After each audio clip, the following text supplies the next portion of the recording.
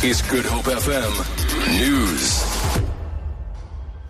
Good evening. More arrests are set to follow the arrest this afternoon of 3 City of Cape Town officials for fraudulently issuing licenses to mostly taxi operators.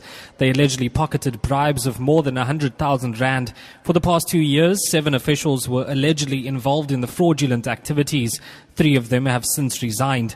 The city's JP Smith says the men face 118 charges of fraud, corruption, and defeating the ends of justice. 4 or more licensing officials have allegedly been issuing fraudulent license renewals, primarily to minibus taxi owners who have been blocked from renewing their licenses with the admin mark.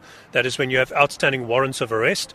You are prevented from renewing your driver's license or your vehicle registration through a mark on the e-nature system. They have found a way to circumvent this mark. Cape Town city officials have arrested a man for allegedly fishing illegally at the Zandvlei estuary near Muizenberg.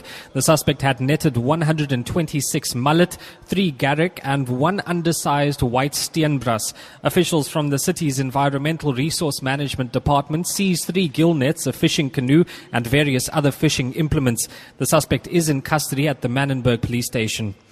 Former National Union of Mineworkers President James Motlatsi has called for cool heads at the special COSATU Congress in Midrand. The Congress got off to a slow start today as delegates haggled over the credentials of delegates. The Congress will have to deal with delegates who want to debate NUMSA's expulsion from the Labour Federation.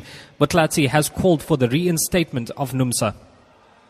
You can't take a decision to dismiss more than 300,000 members right like that.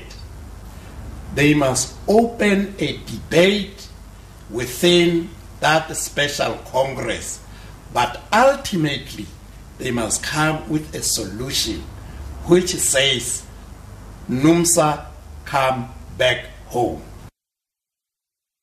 Nigerian President Muhammadu Buhari has sacked the service chiefs of the Army, Navy and Air Force. His office says their replacements will be announced later today. The move was widely anticipated as Buhari has made cracking down on Boko Haram his number 1 priority. And finally, tributes to Satoru Iwata are flooding social media worldwide after the news of the Nintendo president's death from cancer. He was 55. Associated Press reports that nostalgic fans chose to reminisce about his legacy and how iconic games like Mario Brothers brightened many a childhood. For Good Hope FM News, I'm Adrikshay Peterson.